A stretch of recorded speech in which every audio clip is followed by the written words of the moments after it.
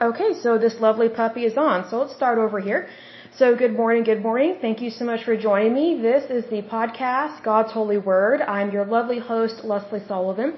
Today is episode 68, and we are going to be taking a look at Exodus chapter 12. And again, I'm reading from the Amplified Bible, and just FYI for my listeners on my podcast, I'm recording this live on a video here. I'm going to post that, but I'm also recording this on Otter, which is a pretty good app, but every so often it messes up. So FYI, if there are any issues, we will correct those afterwards.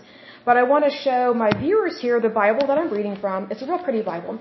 This is the Amplified Bible. It has great text in it. It's double columns, so that's always a good thing there. And this is a really good Bible. And again, this one was recommended in a video, I think, of Joyce Meyer. She recommended the Amplified Bible, and I really liked the translation itself. And she tends to read from that one quite a bit, and I think it's a really good translation. There's another translation that I purchased here recently. I think it's is it the Good English Bible or the Common English Bible? I get it mixed up. I think it's the Common English Bible. I think it's what is used in just regular pews or something at churches, but I heard Dr. Jerry Savelle reading from that version, and I think going forward, or at least on one of the next episodes, I will read from that Bible once I receive it, because I did purchase it from Amazon.com. Let's go ahead and dive into this puppy. So again, we are reading from Exodus chapter 12 from the Amplified Bible, and so this is from the Old Testament. And so this is a very detailed description here of the Israelites. We're going to be discussing the Passover lamb, the Feast of Unleavened Bread. So this is the beginning, or part of the beginning of the different feasts that the Jews and the Israelites established way, way long back in the past, like thousands of years ago. So this is way before Jesus' time. So they're setting up all these feasts and things of that nature. So what's interesting is that the Eucharist, or communion, whichever word you want to use, and again, the word Eucharist, it's what Catholics use a lot, and also I think Greek Orthodox, Eastern Orthodox, Russian Orthodox, but just FYI, the word Eucharist is not just for one denomination, it's for all Christians.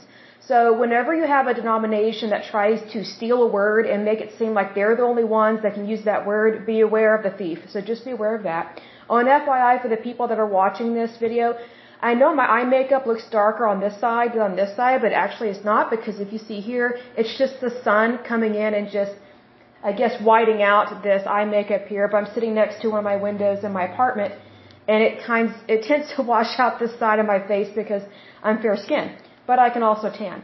So FYI, be aware of that. So as I was saying, this particular chapter in the book of Exodus, it talks about the Feast of Unleavened Bread. Very interesting there. It talks about the Exodus of Israel, the ordinance of the Passover, and then chapter 13 goes into the consecration of the firstborn. And what's really interesting is that with the consecration of the firstborn, what that reminds me of, and I'm jumping ahead just a little bit, but what it reminds me of is whenever we tithe, we give our first 10%. And so I'm going to talk a little bit about tithing for just a moment. Tithing is very important to our faith journey with Jesus Christ and our Lord. And here's why. Everything we have comes from God. So technically what He's giving us is not ours, even though He is blessing us. All He requests is the first 10% of whatever He gives us. And I think that's reasonable, because we get to keep the other 90%.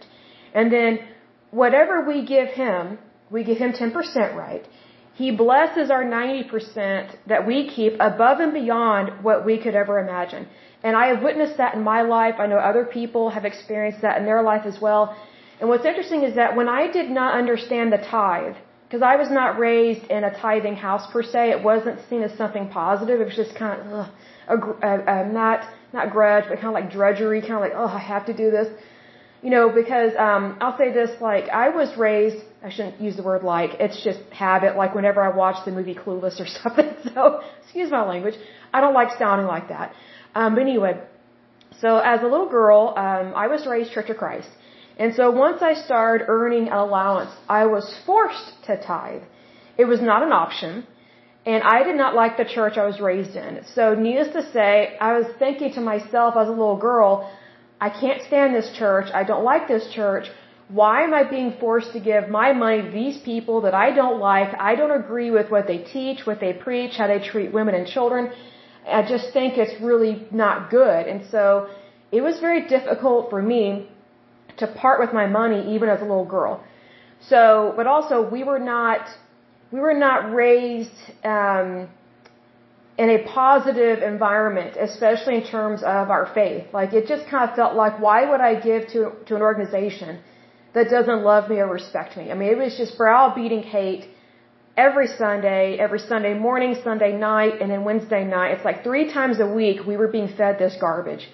So just FYI, know that the tithe should never be given out of grudgery or drudgery. It should never be out of spite, or I have to do this, or, well, I don't want to go to hell, so I'll just give to God. No. The Bible always speaks about whenever you give of your, basically of whatever God has given you, what He's blessed you with, when you give the first 10%, it's supposed to be out of joy. And so I noticed that whenever I gave out of reluctance and just, I guess I'll do this, nothing positive ever came into my life. In fact, it made it worse, because whatever I was giving to God, even though He gave me what He gave me, whatever I gave back to Him was not my best. And even though it was the first 10% some of the time, not all the time, because I was like, I got bills to pay, I got things to do, God has enough money, what do I care? It was my mindset and my heart that were not in line with the purpose of the tithe. So you have to have this joy of the Lord in order to really understand the importance of the tithe, and also to receive the blessing and the sevenfold or hundredfold blessing of the tithe. Otherwise, if you're just giving it but you don't really mean it, then God's going to be like, why are you bothering with this? It kind of reminds me of in Genesis where you have Cain and Abel. Both of them gave a tithe, but one was his best, the other was not his best. One was close to the Lord, was close to God, the other was not. It was just kind of like, I'll give you what this is. She's like, that kind of attitude. There's a reverence that needs to be there. And reverence doesn't mean that you're browbeaten and your head is down, or like, oh Lord, forgive me, or oh Lord, don't strike me with lightning. That is not reverence. That is cowardly, and that is fearful.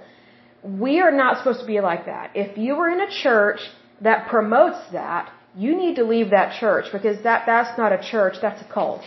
Anyone that browbeats you and makes you feel like this, like your shoulders are hunched over, and I know, so I've done that in the past. I notice that whenever I'm around people that I don't like or I don't trust or make me uncomfortable, I'm just kind of like this, because I'm reminded of what I was raised in, because I was raised in a cult, and then I just remember the false doctrines that I was raised in over the years. So there was Church of Christ, and then there was the Catholic Church. Now, mind you, the Catholic Church, I'm going to lower the brightness of my screen here on my computer because it's kind of like blinding me. So anyway, well, I shouldn't say blinding me. That's not a true statement. We need to be careful what we say. It was bothering my eyes. I'm not going blind. I refuse to go blind. But anyway, so Catholicism I willingly converted to, and what I did not realize at the time was that I was just trading one cult for another. And so I noticed that whenever I tithed in the Catholic Church, I never felt right about it. I just never did. I try and get excited about it, be like, I'm tithing, but I kind of like, something doesn't feel right on the inside. Something doesn't seem right. So if something doesn't seem right, that's your sixth sense or your conscience or maybe the Holy Spirit letting you know, hey, pump the brake here. If something doesn't feel right when you're tithing or when you're doing anything, especially with money, you need to pump the brake and ask yourself, what is the problem? Why am I having this issue? Is this something that I need to back away from? One of those things. And what I noticed was that whenever I was tithing in the Catholic Church, I hardly ever prayed about it. I was like, well, the church expects 10% and the priest is poor, but that's because they stupidly took a vow of poverty. I mean, who takes that kind of vow? Because it goes directly against what's in this word. The Holy Bible talks about God blessing us. Poverty is associated with the curse. It's associated with a curse. It's not associated with being a blessing. So why would you curse yourself? Makes no sense to me. But needless to say, there is a difference between wanting to give and then feeling like I have to give. If ever you feel like you have to give or I have to do this, your motives and your intentions are not good. Even though you may be going through the motions, that's just literally all that you're doing. You're just going through the motions, but the sincerity of the heart is not there. So, let me say this. I would say it took about 34, 35, maybe 36 years of God working on my heart for me to really understand His love for me, because I'm 38. And I rededicated my life to Christ last year. And I wish I had done it a whole lot sooner. I just wasn't sure where to go or what to do. Because I knew that what I was raised in was not my choice. It's not what I agreed with. And whenever I would read God's Word, I would see it completely differently than what I was being raised in. And then also what I converted to. Like, I was seeking. I guess you could say I was a seeker. I was constantly seeking God. I wasn't finding Him. But see, here's the thing. God was always there. It's just, I fell for the trap of, you have to have a denomination. You have to, do this. You have to do these religious rules. You have to do all these ordinances. You have to do all this and that. You have to please all these people. Screw that. Excuse my language. It's one of those things that we are not on this earth. Let me adjust the screen. We are not on this earth to please people. Okay? If you live your life to please people, the more your head's going to be down, the more you're going to be hunched over, because you're never going to feel fulfilled. You're never going to feel loved. You're never going to feel valued. We are only supposed to serve our Heavenly Father. Like, we don't serve mankind. We serve our Heavenly Father. Now, here's the thing. When we serve our Heavenly Father, just by nature of doing that, we are supposed to love our neighbor as ourselves. And I got some funky neighbors where I live, so some of them are not very nice people. So needless to say, I pray for them, and some of them I avoid, because some of them I really want to call the police on them if ever they do what they did to me again. So it's one of those things that you have a responsibility, when you're a Christian, to love people, but that doesn't mean you're a doormat, and that doesn't mean that you should just take on this browbeating from other people. That is not the love of Jesus Christ. So that's why we're going through chapter by chapter and book by book every so often on this podcast, because sometimes I just go through a verse and I break it down and say, hey, this is what this is talking about. This is where it's coming from, the Greek, the Hebrew, the Latin, not so much Latin, because the Catholic Church kind of stole that language, but really what's interesting is that the Catholic Church, they have a Latin Mass, but yet Latin is a Roman language. So why would you be speaking in a language that persecuted and murdered and tortured Christians? It was graphic. It was horrific. The Romans, they set Christians on fire for fun. And that's not even in the Colosseum. Like, there was one emperor, I'm trying to remember if it was Nero. I have to go through, because I used to know all about these different emperors, but I think it was Nero. He would have these lavish parties, right? Because he's the emperor of Rome.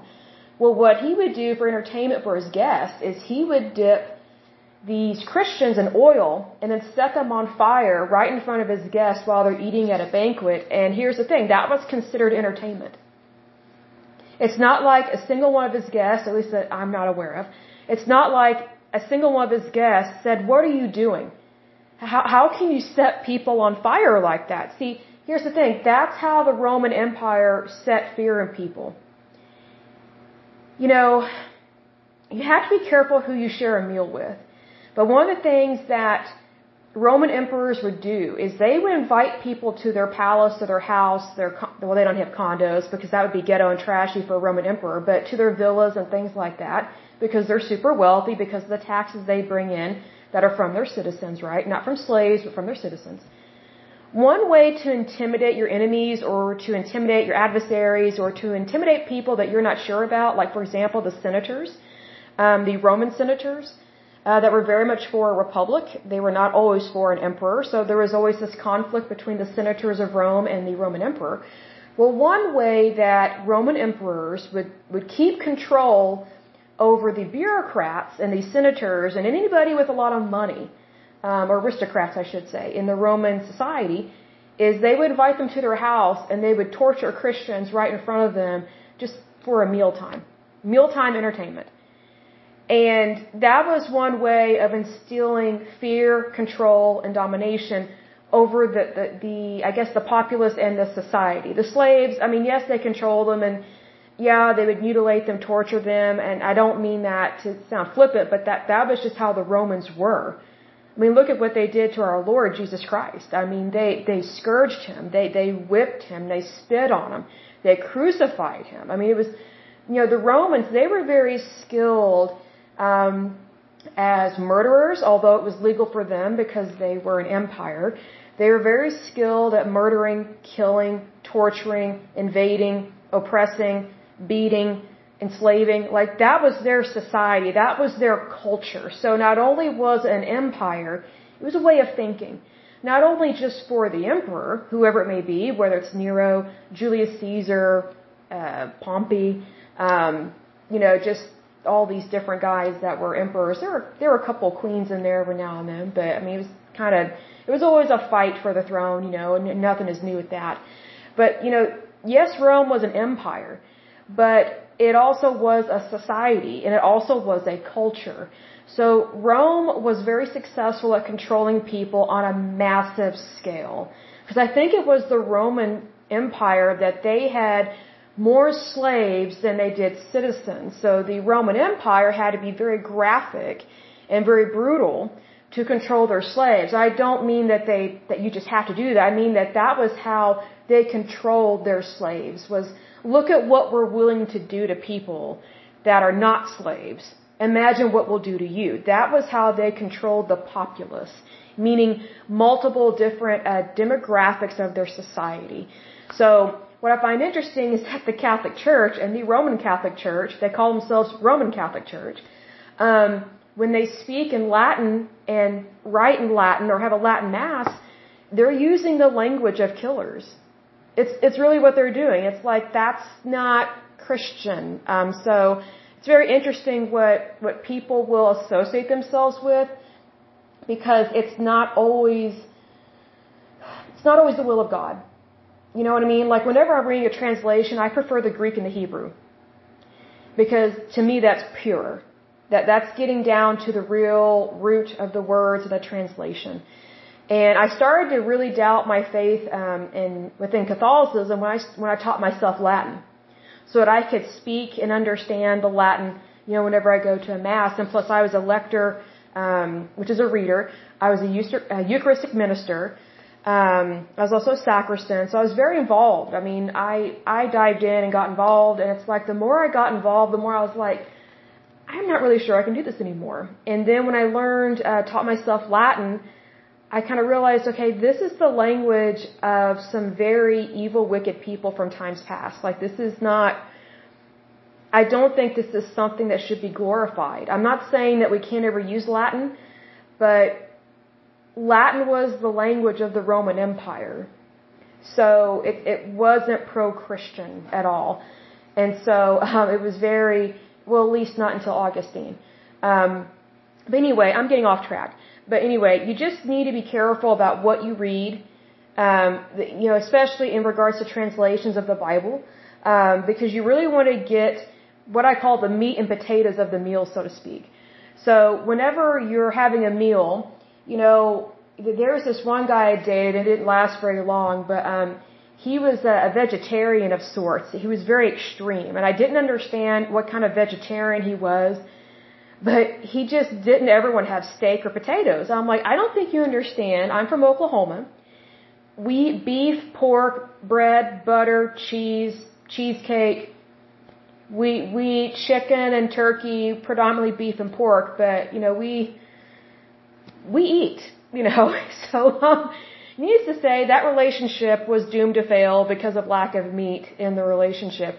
But here's the thing, whenever we would eat a meal, it always felt like there was something missing, because something was missing. Protein, nutrients, calcium, B12, all the different, I think there's like D2 and D3, in terms of vitamins, vitamin A, vitamin E. I mean, just nutrients and biotin. And from meat, you also get collagen, especially if you are utilizing a beef broth. So it's just one of those things that just never felt right just to be eating plants all day, because I felt sick because I wasn't getting the nutrients that I needed. And then also I noticed that whenever I don't eat enough meat, I lose my hair. So needless to say, in regards to translations, you need to get the meat and the potatoes of the translation. You need to get God's holy word, and you need to be fed the word. You need to be spiritually fed the best possible meal from the Lord, and that is His holy word and good translations like this. There are many translations out there that are great, but get a good one. Get a good one, because if you get a bad translation, it's going to be just like this vegan guy that the relationship went nowhere and he just looks sick all the time. I was like, man, you're probably anemic and the blood bank has no use for you. So just FYI, be aware of that. Let's go ahead and dive into this chapter here. Kind of a long opening, but just thought I'd say some things. So FYI for my viewers that are watching the video, every so often my computer blacks out because it's like if I'm not moving my mouse or typing, it goes dormant and it's stuck on a screensaver of some sort. I don't know what's going on with it. But just FYI, if I look up and I have to move my mouse and I kind of get a little distracted, it's so that the computer comes back up and so that the video and the feed does not stop or whatever. So just FYI, be aware of that. So let's go ahead and dive into this puppy here. So this is chapter 12 again of, let's see, the book of Exodus in the Amplified Bible. So it says, the Lord said to Moses and Aaron in the land of Egypt. So again, the Lord is speaking, literally speaking. So this isn't just a mist or a fog or something like that. You know, this isn't a new age awakening or something, or Buddha or something like that. You know, this is the Lord. This is Yahweh. This is our Heavenly Father speaking, literally speaking to Moses and Aaron, okay? And they are in the land of Egypt, so basically out in a desert. So it says, this month shall be the beginning of months to you. It is to be the first month of the year to you. So God is setting a new standard. He's setting a new calendar. So whenever you see the calendar of the Jewish people, I think this year, I think it's 5783. I'll have to confirm that. But, you know, it was God. He started a new, basically, calendar year. He's starting brand new. So just so you know, whenever you give your life to Christ, that's you drawing a line in the sand. It's a new dawn. It's a new day. Everything is wiped clean. Your slate is wiped clean. Your sins have been forgiven. It's a new dawn, new day. It's basically a new calendar day and year and a new eternity for you. But you are with God, and God is with you. That is the importance of your relationship with Jesus Christ. And that's how much God values the human race. He actually basically redesignated I guess you could say, the lifehood or how we live our life by a new calendar year, a new calendar day. Like he set it up, basically giving them a new time, a new life. And what's interesting is that it says they are in the land of Egypt, which is a desert, right? So sometimes we are not in, a lush green, Acapulco, situation, right? Sometimes we are in the desert when God gives us a new beginning. So please recognize that just because you're in a desert, or maybe you're in a situation that doesn't feel good, doesn't look good, you're kind of iffy, you're not sure, that doesn't mean that God is done with you. And that doesn't mean that He can't make things brand new for you. He will always do something new for you. Always, always, always, especially if you believe. Because if you don't believe, there's not a whole lot that God can do for you. Because it's one of those things, if you don't believe in God, and if you don't believe in the goodness of God, and you don't believe in His blessings, then you're not going to be aware of the blessings that are right in front of your face. Because you're thinking, well, nothing good happens to me. It's like, well, do you have food, water, shelter? Do you have a job? Do you have a good family? Do you have a wonderful spouse? Do you have beautiful children? Do you have a nice car? Can you breathe? Can you walk? Just think about all the blessings that you have in your life. These are wonderful things, right? So that's really good. Goes on to say, tell all the congregation of Israel. So basically tell everybody. Make everybody aware. So don't just tell a few and pick favorites. That's why favoritism is not good. And that's why nepotism is not good. Because God shows no partiality. Okay? He does not pick favorites like that. We, His people, are His favorites. But God doesn't say, well, I like this person, but I don't like this prophet. I like that prophet, but not this one. No, if you are one of God's children and you believe and you are one of his people, you are his favorite because we are all part of his family. I hope that makes sense. So just know that God is trying to get the message to you so that way you know what is going on and you know what to do. So God is guiding them, just like how God is guiding us today, which is a wonderful thing. So it says, tell all the congregation of Israel. Notice he said, I just now realized this. It says, tell all the congregation of Israel. It didn't say tell the enemies. It didn't say tell the bitter Bettys and the negative Nancys. It didn't say tell Pharaoh. That's why it's so important that whenever you speak, you're speaking to the right people and you don't tell people things that you're not supposed to tell them. Like you're supposed to keep things confidential. You know what I mean?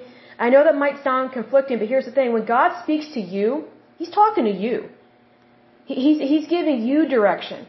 And he's not telling your enemy what he's telling you. You know what I mean? Like, because God's not going to set you up for failure. Now, there are people in this world that say, oh, well, God's the author of death and disease and all that stuff. That's not even true. Far from it. That's a lie straight out of the pits of hell. See, here's the thing. Why would God go to your enemy and tell him secrets that he's told you? You know, God never does that. Never, never, never. So you can always trust God. He will speak to you directly. He's not concerned. I shouldn't say he's not concerned. He's not going to turn his back on you and embrace your enemy. I think that's what some people think God does. Like when something bad happens in their life. Like for example, let's say you applied for a promotion at your job and your bad, wicked coworker, which they are out there. They're usually vipers and they're usually women. Let's say the viper woman gets the promotion, you don't, and you think, well, God must be rewarding my enemy. No. No, no, no, no, no, no, no. No, no, no, no, no. You are still in the palm of God's hand. God never rewards bad behavior. Never. So please be aware of that. It says, tell all the congregation of Israel, on the 10th day of this month, they are to take a lamb or young goat for themselves, according to the size of the household of which he is the father, a lamb or young goat for each household. Now, if the household is too small for a lamb to be consumed, let him and his next door neighbor take one according to the number of people in the household. So waste not, want not kind of thing. According to what each man can eat, you are to divide the lamb. What's interesting here is that no one is left starving with God. God provides. Even if, let's say you have a small household. Let's say you're single. A lot of single people feel forgotten in this world. And I know how that feels. So, but see, here's the thing. God doesn't forget about you. He always gives you what you need when you need it. There's always provision with the Lord. Always remember that. Your lamb or young goat shall be perfect, without blemish or bodily defect. A male, a year old, you may take it from the sheep or from the goats. Have you ever noticed that God gives us the best of everything? Like this is very specific. It says, this lamb or goat shall be perfect, without blemish or bodily defect. God always gives us the best gifts. And what's interesting is that this is a foreshadowing of his son Jesus dying for us, who was the firstborn, without blemish, no defect whatsoever. Amazingly beautiful. You shall keep it until the 14th day of the same month. Then the whole assembly of the congregation of Israel is to slaughter it at twilight. What's very interesting there is that it was the Jews that killed Jesus. It wasn't the Gentiles, it was the Jews. They set him up for failure. Totally. But what they don't realize is that what they meant for his harm actually came out for good. Because evil can never and will never triumph over God, because Jesus won that victory over 2,000 years ago. Like technically the battle was already won way before Jesus was even born, because God had a divine plan for mankind to save us. That's the beauty of our Heavenly Father. He always has a plan, and it's always for our good. Always, always. Moreover, they shall take some of the blood and put it on the 2 doorposts and on the lintel above the door of the houses in which they eat it. They shall eat the meat that same night, roasted in fire, and they shall eat with it unleavened bread and bitter herbs. Do not eat any of it raw or boiled in water, but roasted in fire. both its head and legs, along with its inner parts. You shall let none of the meat remain until the morning, and anything that remains left over until morning, you shall burn completely in the fire. What this reminds me of is the First Communion. So, it's one of those things that, whenever we partake of communion, we are partaking of Jesus' body and His blood. He is the sacrificial lamb. And I remember when I was a Eucharistic minister, whenever we had leftover wafer things, the priest would put those back, I forget what that thing is called, not the temple. I should know the word. But basically the priest puts it back in the sacristy or whatever. And if there's any wine left over, it's us or the priest that have to consume it. Like, we can't let anything go past the night, so to speak. Like, we can't just let it sit somewhere. We have to consume it. It's the same thing here. Now you are to eat it in this manner, or prepared for a journey, with your loins girded, that is, with the outer garment tucked into the band, your sandals on your feet, and your staff in your hand. You shall eat it quickly. It is the Lord's Passover. So basically, always be ready for the Lord. Always be ready. That doesn't mean be nervous or fearful. If anything, the Israelites, they were ready to get out of Egypt. They were ready to move forward, but they had to be ready for it. They had to be prepared for it. It's kind of like, I remember when I was running in cross country, I was always prepared for my meet, but I was always a little nervous. We're at the starting line, all these runners, it's like, I'm ready for it, but I'm still a little nervous, but I'm ready. You know what I mean? It's the same thing with Israelites. They know the goal, they know the path, technically yes and no, but they know they're going to be leaving. But, you have to be ready. Even in your little nervousness, you have to be ready. That's what this is talking about. For I, the Lord, will pass through the land of Egypt on this night, and will strike down all the firstborn in the land of Egypt, both man and animal. Against all the gods of Egypt I will execute judgments, exhibiting their worthlessness. Woo! Strong words. I am the Lord. I love this. If you think your enemies are stronger than you and God, I'm so glad to tell you are so wrong. You see, because here's the thing.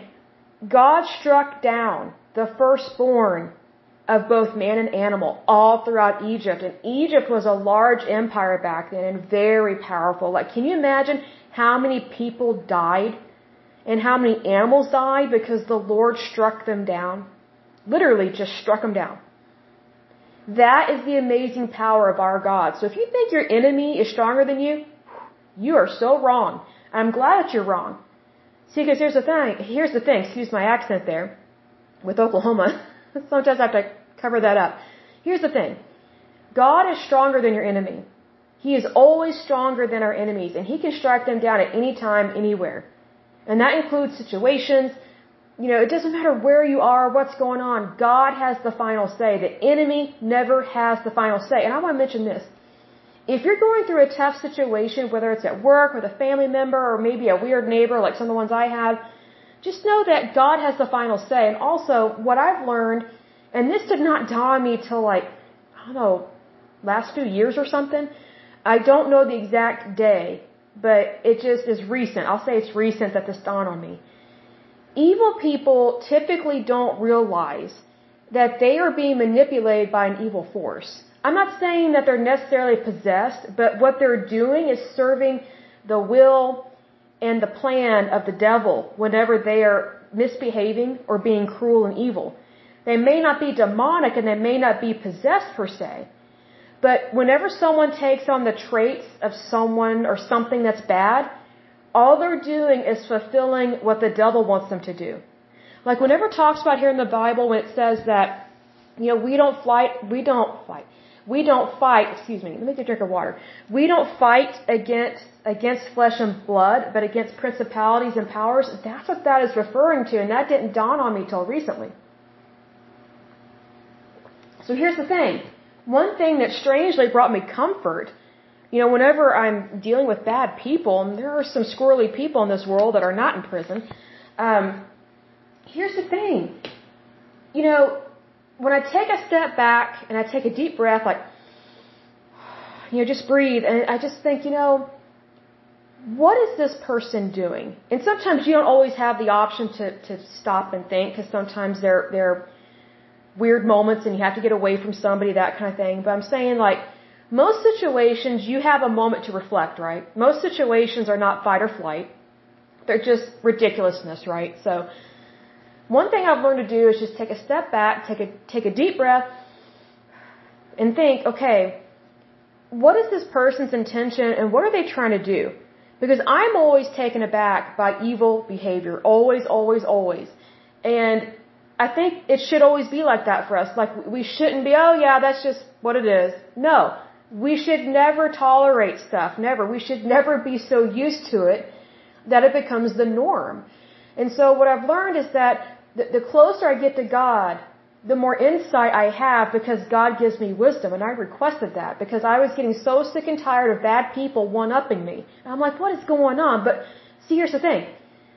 I was feeling bad for not understanding certain situations. Sorry, my phone's acting weird. It just flashed something. So, but anyway, whenever something bad happens or whenever something funky happens, it may not be like extremely evil, but whenever something funky happens, I would just kind of be like, what in the world? Like, where did this come from? Like, sometimes I would just be blindsided and then I would feel bad. It's like, well, am I ignorant? Am I stupid? Am I foolish? And it's like, you know what? That's what the enemy wants us to think.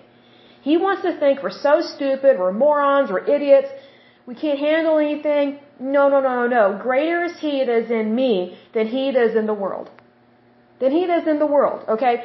So what that means is that the devil is crafty. Okay, he's crafty. And what he likes us to think is that we can't handle stuff and that whatever happens to us is our fault. That's kind of that cult-like thinking again, where if something bad happens to you, it's your fault, you're stupid, God's punishing you, it's the fickle finger of fate, you know. No, no, no, don't fall for that.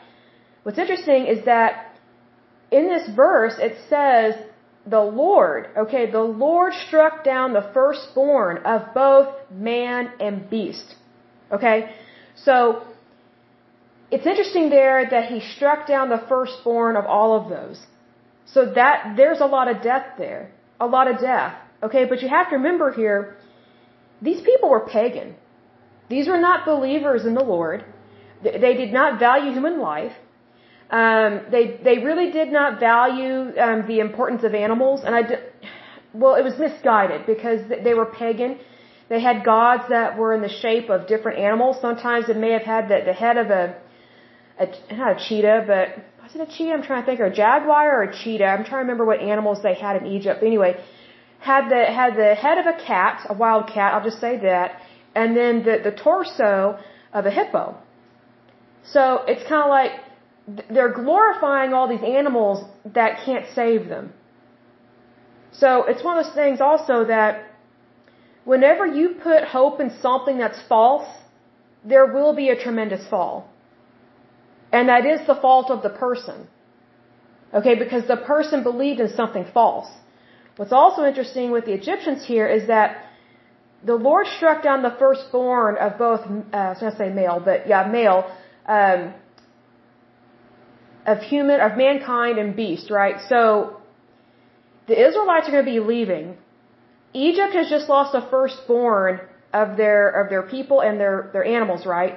So they've lost like half their labor force. Well, let me take that back. They've lost let me reword this. They're going to lose all of their labor force, which is the Israelites. Let me rephrase that. And then once the Israelites leave, the Egyptians are going to be down population-wise by probably 50%. Not only that, they're going to be down 50% at least of their animals. So they're not going to have as much meat to eat for food. They're not going to have as much milk. They're not going to have as much produce. I mean, they're just not. It's one of those things that this is God punishing not only Egypt in general, but very specific. He's punishing the fact that these people were evil. They were pagan. And not only that, their economy was a false economy. So the Egyptians made so much money. If we had to compare it to today's currency, I would say, the Egyptian empire probably made billions of dollars off of enslaved labor. And they were cruel to the Israelites. They were cruel to them. So they made all this money off these people, were cruel to them. So God's going to say, okay, I'm striking you down for this. So not only did God strike the people, but He struck their labor force. He struck their animals. So now Egypt, they're going to have a hard time eating. They're going to have a hard time getting the produce and the nutrients that they need to survive. Why? Because they were thieves. For over 400 years, the Egyptian Empire was one of the biggest thieves that ever walked the face of this earth. Do you really think God's going to let that slide? No. That's why these plagues were so severe on Egypt, because nothing escapes the eyes of God. Nothing. Nothing, nothing, nothing. God always defends. Always. God is not fake. He is real. He is true. He is genuine, and He loves His people. That includes you, and that includes me. It's a wonderful thing. Let me get a drink of water. So very interesting here. There are so many different things that go into God's holy word that it's just like, wow, I never thought of that. It's so fascinating to me. It goes on to say, the blood shall be a sign for you on the doorpost of the houses where you live. When I see the blood, I shall pass over you, and no affliction shall happen to you to destroy you when I strike the land of Egypt. Now, isn't that amazing? So just know that when God strikes your enemy, He's not striking you. So don't pity your enemy. Don't pity them and like, oh, well, maybe I shouldn't have reported them. Yes, you should have. Yes, yes, yes. Stand up for yourself. Report them. Do what's right. Don't be a sellout. I heard a really good message a while ago that, whenever you sell out, you're basically sacrificing your integrity. What's interesting is that bad people, wicked people, evil people, they expect you to compromise. They want you to compromise. So that way you sell out on your integrity. And that you won't hope for anything better. You won't strive for something better. You won't raise the bar. You'll lower it, lower it, lower it. And what's interesting is that whenever we lower the bar, whenever we lower our standards in our lives, we get lower and lower and lower, literally into the dirt. Because that's where bad behavior belongs, is in the dirt. We are called God's people for a reason. And we are supposed to be looking up to our Father, not looking down to the deceiver. Okay? Important there. Also, this is another thing I found very interesting about God's power. God is so powerful that He can strike down all the bad things, but keep you and me alive. So death and disease may be all around us, like COVID-19, the plague, epidemic, pandemic, high gas prices, but you and I are protected. I just kind of have to go, wow, what do I have to be complaining about? Sometimes I laugh about, I'm like, why am I getting so upset? Why am I getting so frustrated with my life? I'm taken care of. God loves me. That's why I don't watch the news.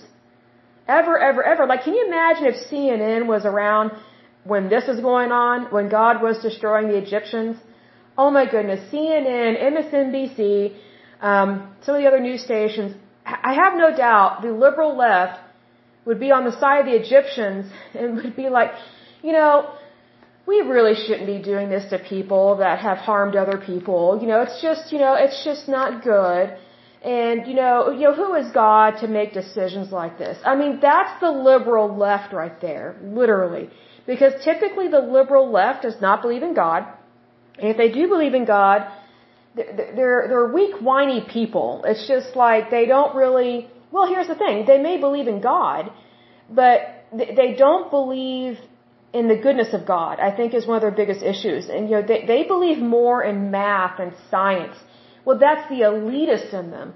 And it's yes, we are sons and daughters in Christ Jesus, and yes, we should hold our head high, shoulders back, but that doesn't mean we're pompous or arrogant or that we are elitist. Yes, we are sons and daughters of the God Most High, but that doesn't mean that we should have the tough, kind of puffy nose kind of thing. It doesn't give us permission to be pompous or arrogant, but unfortunately, whenever you have elitists, like those that work for CNN and MSNBC and some of these other shows, they're very much elitist. I can't stand to watch those shows. They've always got some commentator on there. I'm just like, oh, really?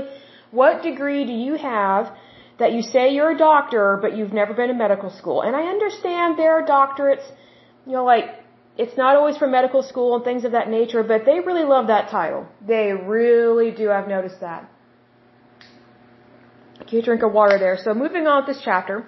Next, it talks about the Feast of Unleavened Bread. So very specific here, these guidelines that God is giving to the Hebrews.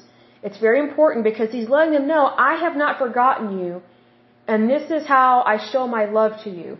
I'm helping you to get out of Egypt, and I'm going to help you establish a foundation, a strong foundation for your faith, and also for future generations. See, that's the love of our Heavenly Father, and what a glorious thing that is. It says, now this day will be a memorial to you. So basically, remember it. Don't ever lose sight of it. Always remember that God was the one that helped us. I love this. Now this day will be a memorial to you, and you shall keep it as a feast to the Lord. So basically, when you remember it, be happy, be joyful, let it be a feast. Like, don't let it be something sad and dreary. No. It needs to be a feast because everything that God does is good. It's true and it's pure. Throughout your generations, you are to celebrate it as an ordinance forever. So that means, like, from then on to the end of time, you are supposed to celebrate forever this particular moment. Can you imagine that? That would be like you living forever, and you always remember to celebrate your birthday. Like, that's how important this is. And if anything, it's even more important than your birthday. It's more important because it's a feast from our Heavenly Father, so it's very important. In the celebration of the Passover in future years, so he's letting them know, hey, going forward, 7 days you shall eat unleavened bread, but on the first day you shall remove the leaven from your houses because it represents the spread of sin. For whoever eats leavened bread on the first day through the seventh day, that person shall be cut off and excluded from the atonement made for Israel. On the first day of the feast, you shall have a holy and solemn assembly. So basically take it serious and, remember why you are having this ceremony. Like, why are you having this feast? He's not saying be sad and dreary. He's saying, hey, just remember the importance of this. You know what I mean? And on the seventh day, there shall be another holy and solemn assembly. No work of any kind shall be done on those days except for the preparation of food, which every person must eat. Only that may be done by you. That's very interesting. It says, which every person must eat. So for those that are starving, ask God right here, right now to give you provision. Ask Him to give you a feast. Just watch how that plays out, because God will bring someone to you and ask you, hey, we have a really large meal. Would you like to have dinner with us? Just watch God bring wonderful people into your life that actually care about you, okay? Goes on to say, you shall also observe the feast of unleavened bread, because on this very day I brought your host, grouped according to tribal armies, out of the land of Egypt. Therefore you shall observe this day throughout your generations as an ordinance forever. So he's saying you need to remember this forever. Meaning, teach your children, your grandchildren, your great-grandchildren, like, don't let it escape you. Don't let it leave you. Always remember the goodness of God, right? Like, don't remember the whip of Pharaoh. No. Remember the goodness of God always. Goes on to say, in the first month, on the 14th day of the month at evening, you shall eat unleavened bread and continue until the 21st day of the month at evening. Have you ever noticed how specific God is about day and night? There's a reason for it. 7 days no leaven shall be found in your houses. Whoever eats what is leavened shall be cut off and excluded from the atonement made for the congregation of Israel, whether a stranger or native born. It's very interesting that what dawned on me there is that sometimes people make exceptions to the rule for people that they shouldn't have an exception to the rule. So whatever God's law says, it's applied to us equally. Just because someone claims to be ignorant, that doesn't mean that they can escape God's law or the laws of the land. So that's why you have laws, is that it creates equality. That's what that means. It goes on to say, you shall eat nothing leavened, in all your dwellings you shall eat unleavened bread. Then Moses called for all the elders of Israel and said to them, go and take a lamb for yourselves according to the size of your families, and slaughter the Passover lamb. You shall take a bunch of hyssop, dip it in the blood which is in the basin, and touch some of the blood to the lintel above the doorway, and to the 2 doorposts, and none of you shall go outside the door of this house until morning. So basically, if they had gone out, they could have been struck down because they're not protected by the blood of the lamb. So here's the thing. if you have not given your life to Christ, you are not protected by the blood of the Lamb. That's what that means. And that's a foreshadowing to our blessed Lord, Jesus Christ, dying at Calvary and being crucified for us. So recognize that there is protection within God's family. Always has been, always will be. We still have to do our part. Like, ignorance is not always bliss. It may be in our society, in this world, where, some people, I've known some of the happiest people are those that are, they're just extremely ignorant, but they also don't understand the seriousness of some things that are going on. And so sometimes the extremely ignorant, they make themselves extremely vulnerable. That's the thing. So yes, they may be happy for the moment because they're not having to deal with the stress of life, things of that nature. And some of the people that remind me of that are Floridians. That's what they call themselves. People that live in Florida that are from there, and then Californians, people from California that just, it's like they're surfers all day. And they don't understand what's going on in the rest of the country. And then they don't take notice of it until it actually affects them. Well, that's a very selfish way of living and a very stupid way of living. Because they've basically just thrown away their safety and their livelihood for the sake of just false happiness. Like, ignorance is not always bliss. It is not. So just be aware of that. Lovely drink of water. So moving on, it says, this is kind of a long chapter. For the Lord will pass through to strike the Egyptians. So God always strikes your enemy. He's not striking you. He's striking your enemy. And when he sees the blood on the lintel above the entryway and on the 2 doorposts, the Lord will pass over the door. It will not allow the destroyer to come into your houses to slay you. Interesting there, right? So God knows what he's doing. He knows how to take out the bad guys, so just be aware of that. You shall observe this event concerning Passover as an ordinance for you and for your children forever. So don't ever forget how much God loves you. That's what this is saying. When you enter the land which the Lord will give you, as he has promised, you shall keep and observe this service. What's interesting is that it's reminding them that, hey, yes, we are in Egypt right now, and yes, we're surrounded by death, but the Lord is passing over us, he is defending us, he is protecting us, and he's promised us the promised land. What have we got to worry about? So just move forward, but at the right time, right? So be careful with that.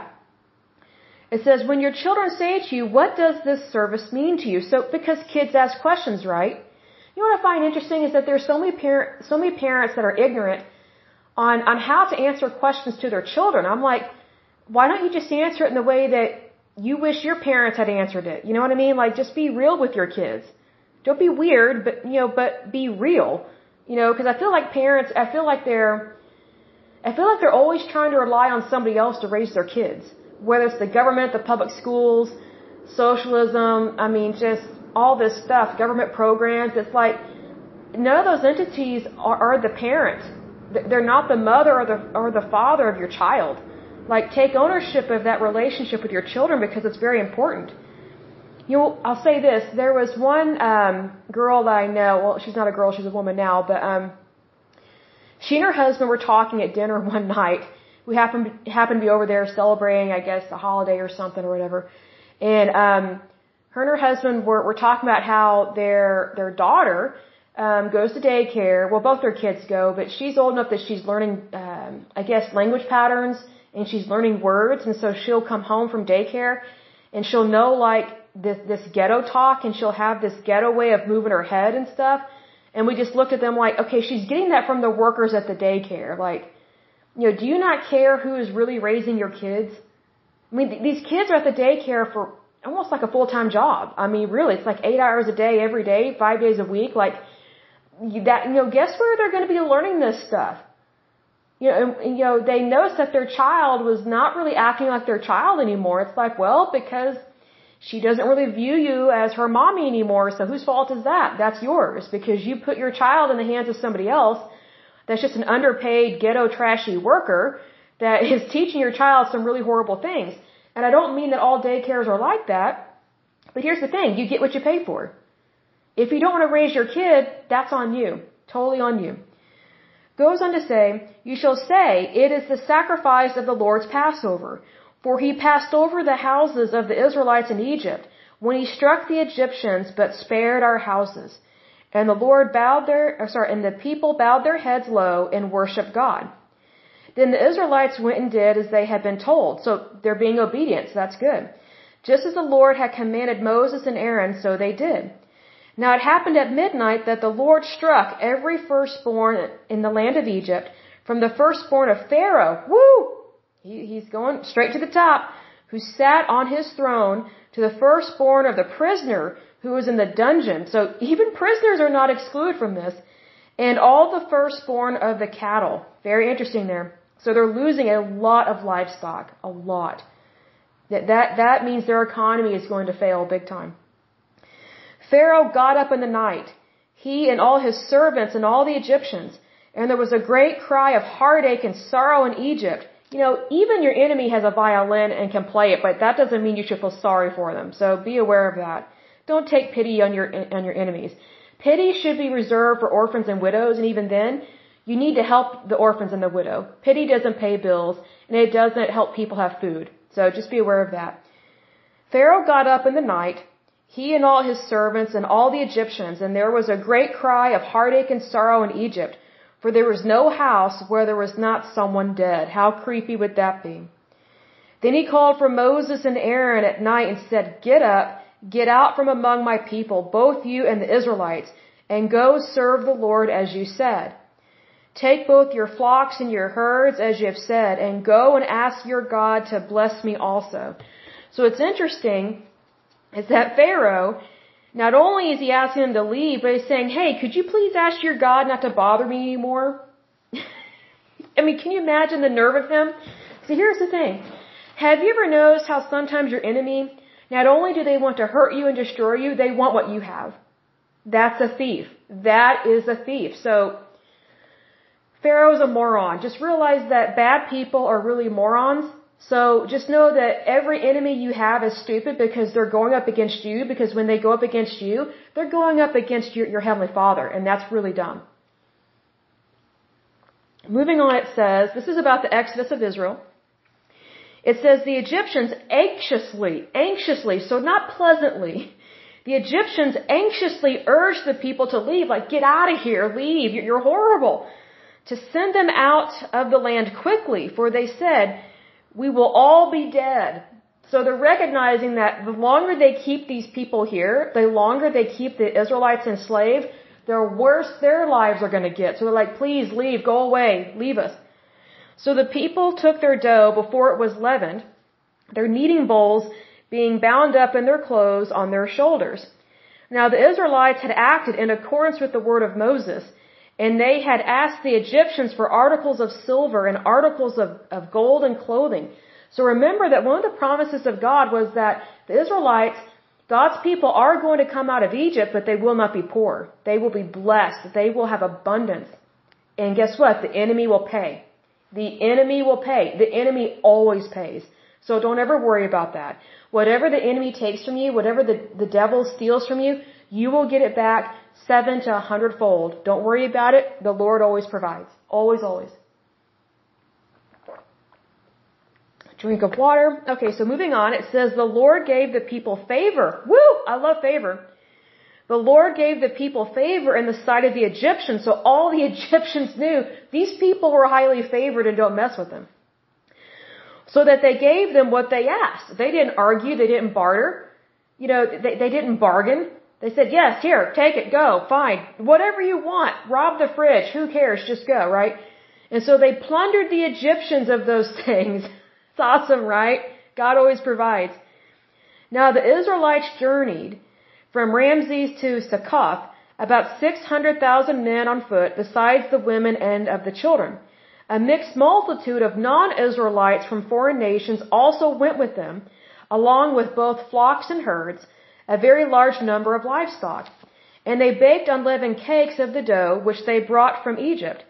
It was not leavened, since they were driven quickly from Egypt and could not delay, nor had they prepared any food for themselves. Now the period of time the children of Israel lived in Egypt was 430 years. Long time, right? At the end of the 430 years, to that very day, all the host of the Lord gathered into tribal armies left the land of Egypt. So just imagine the huge flight that left Egypt that day. You know, if you have not watched the Ten Commandments with Charlton Heston, you need to watch that. I watch that every year, sometimes twice a year. It's a great movie. It's a great interpretation. It's not completely accurate, but it is a great interpretation of what happened and just how bad it was for the Israelites living in Egypt. And then when they left with all this stuff. It's amazing. It's so amazing. But to me, it just truly represents the promises of God that always come through. They always come to pass. Always, always, always. Remember that. Next, it talks about the ordinance of the Passover. So, and this will be the end of chapter 12. So it says, "It is a night of watching to be observed for the Lord, for having brought them out of the land of Egypt. This same night is for the Lord to be observed and celebrated," so observe and celebrate, "by all the Israelites throughout their generations." So meaning observe and celebrate not just tonight, but for all future generations. So don't ever remember the good things that God has done for you. "The Lord said to Moses and Aaron, this is the ordinance of the Passover. No foreigner is to eat it." So he's very specific. So basically, when God calls you his own, he's not talking about other people. He's talking about you because he loves you. Very much so. "But every man's slave who's bought with money, after you have circumcised him, then he may eat it. No stranger, temporary resident or foreigner, or hired servant shall eat it. It is to be eaten inside one house. You shall not take any of the meat outside the house, nor shall you break any of its bones. The entire congregation of Israel shall keep and celebrate it." See, continue the celebration. Continue to celebrate. You know what it reminds me of? There are different cultures where whenever someone gets married, they celebrate, I shouldn't say someone, a male and female get married, husband and wife, okay, because it is between one man and one woman. That's God's law. There are some cultures and some societies, they don't just celebrate that one little ceremony, you know, where they are exchanging vows. I can't remember which society it is or culture that celebrates. It's like for like a month or something. It's a big to-do whenever people get married, especially the bride, because you are combining two families. So it's a celebration because it's the combining of two families that create another. They combine to form another branch on the family tree. Not only that, they have their own family tree. So it is an extension of that generation. So it's a very wonderful, beautiful thing. So that's kind of what this is talking about here, when it says, Israel shall keep and celebrate, especially for future generations. So yes, you have the family tree of God, but you also have your family tree, your branches, and you're spreading out because that is the blessing of Abraham. Always, always. Goes on to say, "If a stranger living temporarily among you wishes to celebrate the Passover to the Lord, all his males must be circumcised, and then he may participate and celebrate it like one that is born in the land. But no uncircumcised person may eat it. The same law shall apply to the native born and to the stranger who lives temporarily among you." Then all the Israelites did so. They did just as the Lord had commanded Moses and Aaron. And on that very same day, the Lord brought the Israelites out of the land of Egypt by their host, their tribal armies. How amazing is that? So what's interesting is that the Israelites went from being slaves to being a mighty army of God. How wonderful is that? Just a mighty army. That's just a beautiful thing. So that's why it's so important to realize that when it says, you know, he brought the Israelites out of the land of Egypt by their host, their tribal armies. So you have these different branches, you know, within the Hebrews. So you have these different tribes, okay? They know which tribe they belong to, whether it's Judah, Levi, Benjamin, you know, whatever the case may be. They know what tribe they belong to.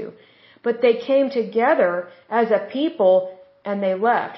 So, you know, it's one of those things that we need to remember that we don't do this alone. You know, God is always with us and always for us. Excuse me, but we need to be aware that we need to be around like-minded people. Even if they are in a different tribe, we are still God's people and he loves us very much. So, but that is it for today's podcast. We went through a really good chapter. But as usual, I pray that you're happy, healthy, and whole. Sorry, I can't talk. I can talk. I should reword that. I can talk. I'm just talking too fast. But as usual, I pray that you're happy, healthy, and whole, that you have a wonderful day and a wonderful week. Thank you so much. Bye-bye.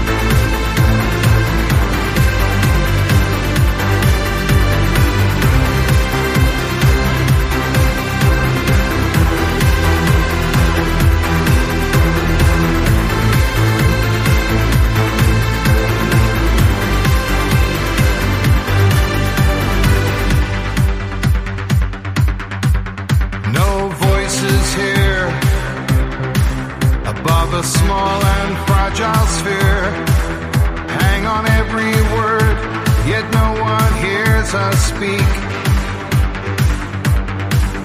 So it's only left to ask, is change too great a task? From the small